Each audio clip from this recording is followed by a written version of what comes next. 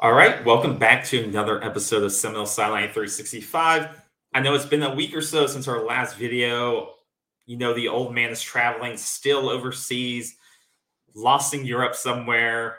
Haven't heard from him. So hopefully he's scouting some overseas defensive line talent because we may need it someday, or maybe some defensive backs. He always likes a good, or his specialty is kickers. So he may be finding a Portuguese kicker, a German kicker. We don't know, but he'll be back the second week of May. We're excited to have him back. I was just in Mexico this past week, so if you can tell, my forehead is burnt Seminole red, that's why you may see this color in my face. You can see the poles behind me are red. Everything is red in my face right now and in my area, so I apologize for that. But we got some breaking news kind of here that I thought was relevant. Since I'm back, I want to talk about it briefly. Is the recent portal news? When I was gone, I didn't want to check my phone a lot. I wanted to kind of relax for a couple of days, but it was interesting. The people jumping in the portal. Obviously, the news, out of Colorado is that they have 50 people in the portal right now. So that's obviously a situation Florida State does not have. But I think it's interesting that they got like 50 plus people in the portal, which is just more of a culling of the roster to get what Coach Prime sees as non-talented people or not his caliber people out of there, which we could debate about that all day. But more recently, Florida State's lost a couple of guys or had their guys' names entered in more recently, or guys commit. And one of those names that committed today to Coach Prime was Derrick McLendon. I think this is one of those guys that is going to hurt more than others that have entered their names. I mean, you had a couple of guys last week, Zane Herring, backup offensive linemen, guys who definitely aren't going to get playing time this year, and you definitely understand why those guys are leaving. But a guy like Derrick McLendon is someone who he started. We say start on that defensive line. That defensive line does rotate guys, so starting. But Derrick McLendon or DMAC was a guy that played a good amount of time last year, and you could see he was a guy that had the potential to make another step, take another step in his development this year, right? He's a big body guy, someone that you would have loved to keep around and further develop in the system. Also have an experienced guy on that line in case of injuries.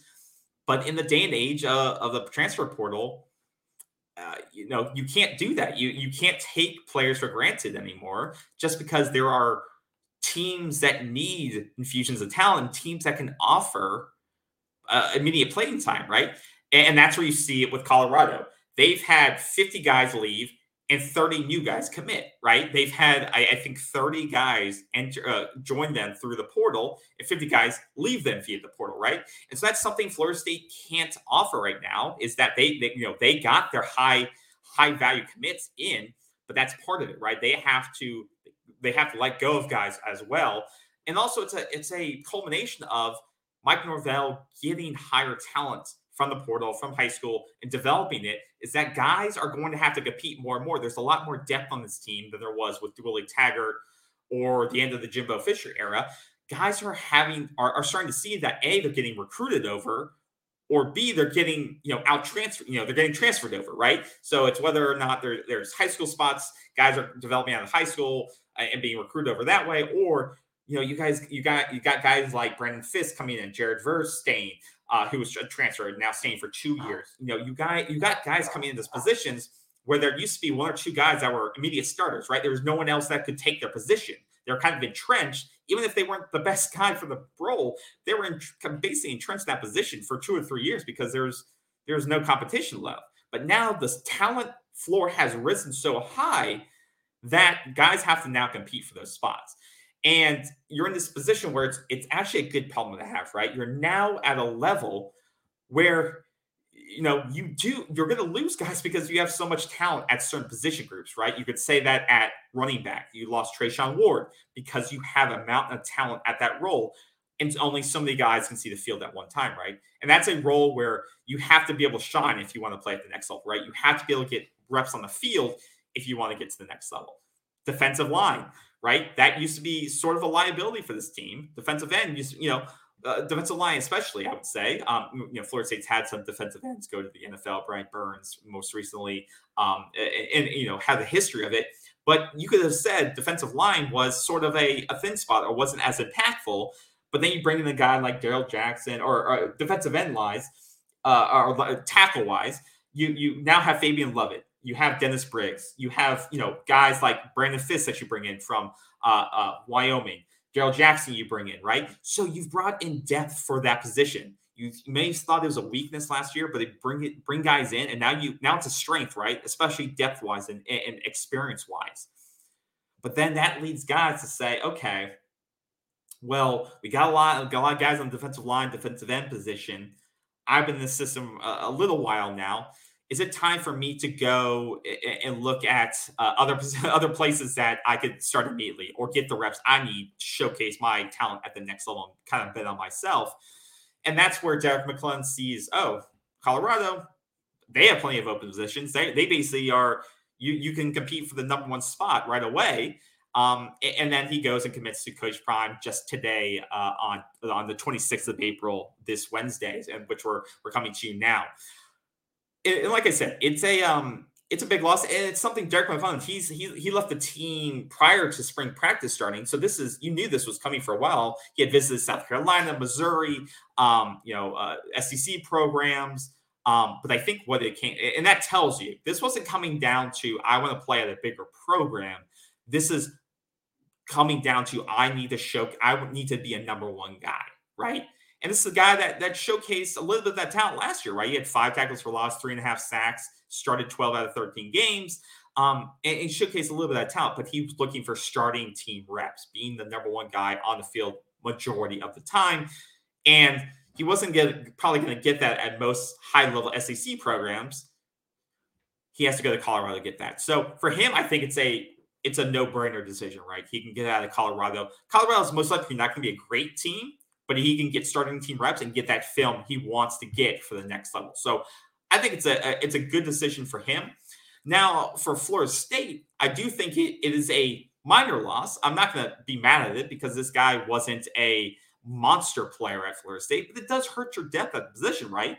And it hurts your depth with a guy that had multiple years left with him, right? That's the only thing where I think it hurts you, is that you're losing a player that isn't just a one and done left type of player, right? This is a kid.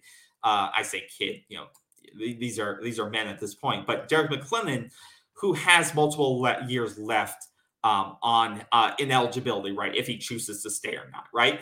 And I think that's the only place it hurts you, is that this is a guy that came in, via the high school route, if I'm remembering correctly. This guy that came in, through high school, developed in the system, and now you're losing him, and he still has multiple years that he could have spent at Florida State to further develop. And as these guys, these one-off, like the Brandon Fisk, Fabian Lovett graduate, all these guys graduate, he would have had his time to shine at Florida State as a Power 5, starter. But now he goes to, he's going to get that now immediately at Colorado. So it does stink that you do lose that edge player right now. But it gives other guys on your roster, the younger guys, Byron Turner's, Patrick Payton's, Dante Anderson, guys like that. Now it's their time. It's their opportunity to step up, right? There's a reason why those guys don't transfer, because now it's their time to step up and to take those reps that are now available to them, right? So that is the power that Mike Norvell has, is that he has now the transfer talent. He has the young talent like Patrick Payton. He has talent available, and so it's guys' time to shine. It just stinks that you lose a guy that does have experience in multiple years going to another program. But I don't think this is going to be a huge loss for Florida State, and good for Derrick McLendon. I think it's a good fit for him. Now looking at guys like Brandon Gant, once again, more of a, in my eyes, a guy that came on later in his career. He did some things for you last year. I wouldn't say a huge impactful player, but more your veteran players. The guy has multiple years of reps on the team, did a lot on special teams last year. He looked at Colorado. I think he visited them this past weekend. If I'm reading the news, I'm catching up on all the news. Once again, he would probably be able to compete for a starting spot, where at Florida State, he's definitely not in the starting rotation in terms of a linebacker role, right? He kind of got passed over a little bit last year, and it just wasn't there for him. So I think Colorado could be a good role for him. But from what I'm hearing, I think he wants to stay in state, be closer to home. UCF looks like a good position for him. So I'm leaning more that he'll go that way. But once again, if he's looking to get on reps on tape and wants to go to the next level, I think Colorado, if he's offered, may be a good starting spot for him. So we'll see about that. The last thing I want to touch on, and once again, losing Brandon Gant stinks. I think he's a good leadership type person, good experience, but I don't think it's a major impact on Florida State outside of special teams. The last thing is what is going on with Joshua Farmer. I came back to this. I flew in back home last night, heard about the news with Joshua Farmer and what's going on there. I don't know. What is going on with him and how that potentially impacts Darrell Jackson. So what I've been hearing is that Joshua Farmer, his name is in, his name is not in. Last night there was all the articles. Joshua Farmer is in there, his name is the portal. Then you wake up today and say, oh, well, his name is not technically in the portal yet. So his name is still on Florida State's roster. Nothing's official yet. So it's a couple of things that goes into it. A, he's trying to leverage more money out of Battle's End and the NIL team. Okay, fair enough. I absolutely 100% believe that, right? Joshua Farmer's a guy sort of like, I think he holds a lot more value than, say, Derrick McLendon did in terms of production and what he brings to Florida State. Once again, this was a four-star guy that's developed through the system, through the high school ranks into a Mike Norvell system, transformed his body, and got developed, and he's ready for in his mind, he's ready for those starting team reps right now. And he's shown flashes that he is ready for the next step, right? And he wants to take that. But we have to think in front of him, Fabian Lovett came back. Dennis Briggs is a senior, is there in front of him or fighting with him on that. And you still got Brandon Fisk on the other side. Darrell Jackson's now, and the thing with, Joshua Farmer is that, you brought one of his good friends and Darrell Jackson here so that they could play together. And so you're kind of, helping him out, saying, hey, you can play with your friend. You still have, Joshua Farmer is a redshirt sophomore, right? So this guy, once again, another guy that has multiple years of eligibility left. Why do you want to go and leave right now, right? You have time available to you. Come here and develop. Your time will come next year. You'll have 2+ years left, and you'll be able to show off what you got. But then you hear the rumors of, well, is it just for money? Does he just want to get more money? Or is he looking to pull Derrick McLendon and say, I need starting reps now. I don't want to wait behind other guys, other seniors. I don't want to be a rotational piece. I want immediate playing time. And there are programs. They're not going to be top 10 programs. They're not going to be the SEC programs. They're going to be the Colorados who can say, hey, we have 50 open spots.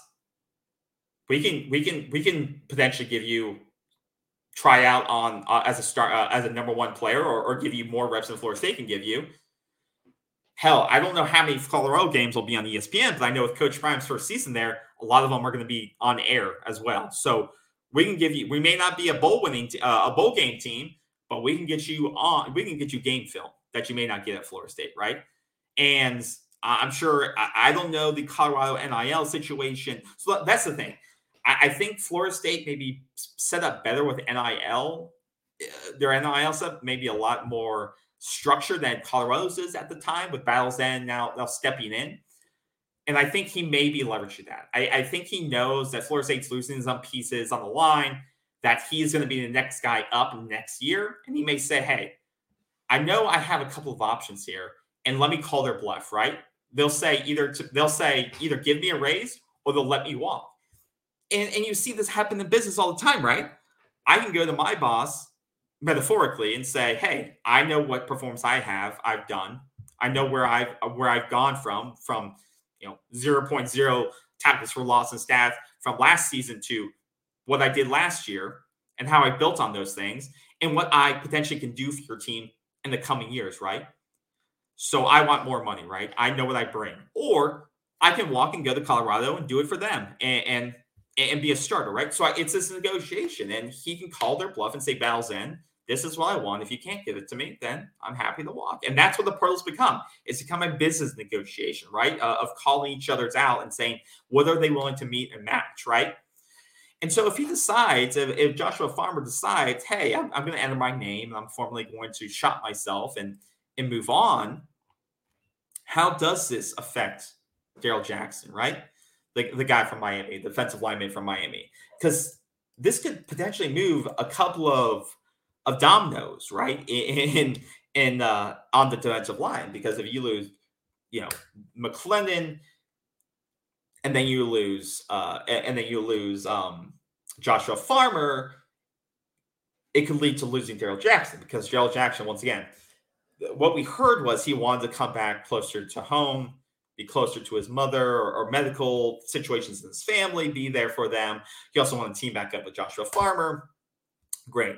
He needed a waiver because, remember, he transferred from Maryland to Miami, now leaving Miami to Florida State. He's going to need a transfer waiver to be able to play immediately, and as part of that process. But if Joshua Farmer is no longer there, and if medical situations have cleared up, I don't know. It sounds like what rumors are saying is that he may potentially leave and go somewhere else.